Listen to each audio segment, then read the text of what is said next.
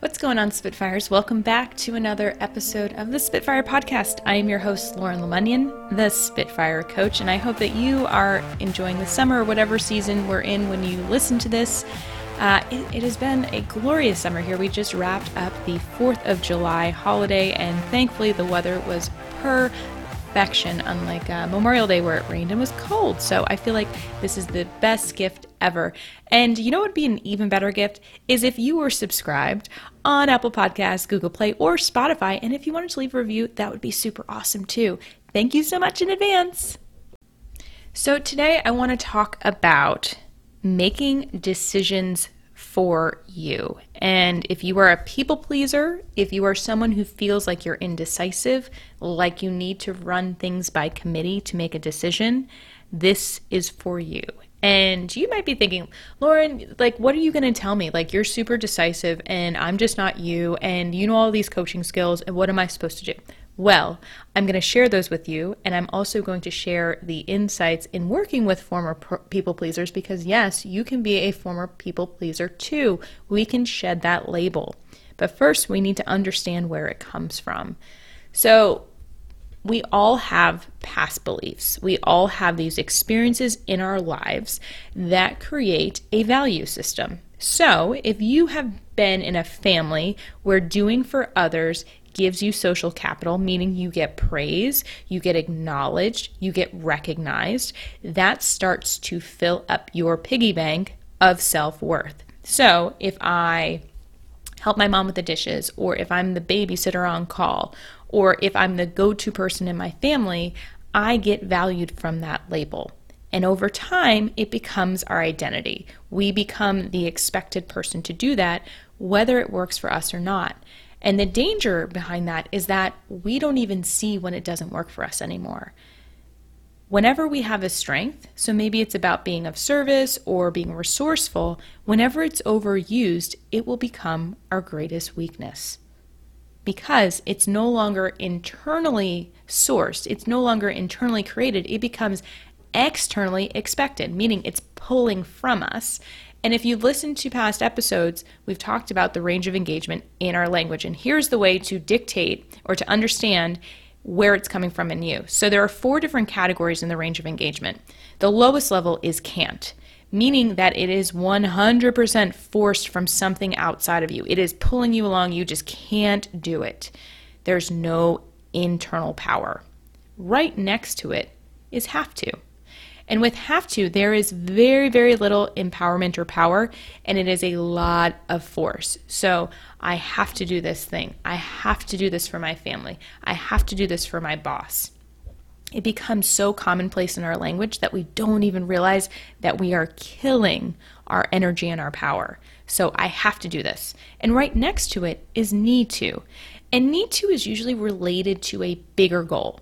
It's something that we have our eyes set on. It's an outcome that we want to create. So it might be getting a degree. It might be working on a project, or I need to do this report. It might not be something that we like to do, but it's something that when we get it done, it's going to get us somewhere that we want to be. So it's kind of that short-term pain for long-term benefit. And so need to has probably like a 40-60 split, where 60% is coming from outside of us and 40% is coming from us. And at the highest level is this choose to or want to, because this comes from us. This comes from this internal knowing. If you've read Glennon Doyle's Untamed, it is amazing. There's a lot on it. I have been geeking out to it. If you haven't read it, I highly recommend it. This inner knowing of what's important to you, of what serves you, what makes your heart sing, what opens you wide up to possibility. And so if we aren't clear on why we're doing things, we go on autopilot. We're not even determining the value that they bring to us. We just are expected. We're obligated. And so it usually gets classified in this have to. I have to do this because my family sees me as resourceful. I have to do this because I'm dependable. I have to do this because I want to make other people happy. Well, then the question is, well, what happens when you don't? What's your value? Who are you? And most people don't know who they are without the external validation. I was exactly like this. If you've read my book, Spitting Fire, I talk about this a lot because I was on this path of being all things to all people that I didn't even know who I was. I was creating events. I was showing up for friends. I was showing up for family. I was showing up for my husband. And I was so on this autopilot checkbox zombie quest that I didn't even stop to check into myself of, is this even what I want? Does this even make me happy? And the scariest part is I couldn't even tell you what made me happy. It took a coach to ask me, Lauren, what makes you happy? And I shut down. I broke down and I burst with tears because I had no idea. And so this may open up those aspects of you that you might have been avoiding, that you might not have peered into because, what happens if you're not the people pleaser? You're being selfish. You're being self-absorbed. And the reality is you can't be of full service to others if you don't have a full tank. If you aren't taking care of yourself, you are going to drain the crap out of yourself. And this is where the over-servicing happens. This is where that obligation starts to become resentment. This feeling of I have to do it or else. And we don't even enjoy showing up. We convince ourselves that we do, but we don't want to have to do it every time. We don't want to have to keep tying people's shoes. We want to teach people how to tie their shoes so that they can be empowered to do it themselves. So first, we need to understand where our messaging is coming from. What do we want to do? Are we speaking about ourselves in a can't, a have to, a need to, or a want to? And then the opportunity is, if we're not in that choose to or want to state, how do we start to get it there? So, I want to be of service when. Complete that sentence. My sentence is, I will be of service when I have the capacity and I can be of value. Because not every situation is where I'm needed. Not every situation needs me to dive in. And in fact, if I assume I need to, I'm preventing that person from being empowered, from learning, from growing, from stretching, from building resiliency. I'm preventing that from happening. So they're then going to be resentful of me. Because to them, it says, well, you don't think I'm capable. You don't think I can do this. That's not my intent, but the outcome is this subconscious messaging. You see me as helpless, and that's why I have to do this. There's something so amazing when we can just create space for people to communicate what it is that they need. When they can say explicitly, I would really love a hand with this. And then you get to choose, do I want to do this? Do I have the capacity? Sure, I choose to do this because there's a clear agreement of when it's going to happen, when it's going to end, what the specific task is, what role I'm going to play.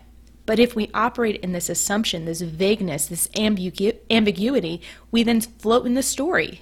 And then we start getting into all of our stress reactions and our back limiting beliefs that have been hiding in the ethers ready to come out.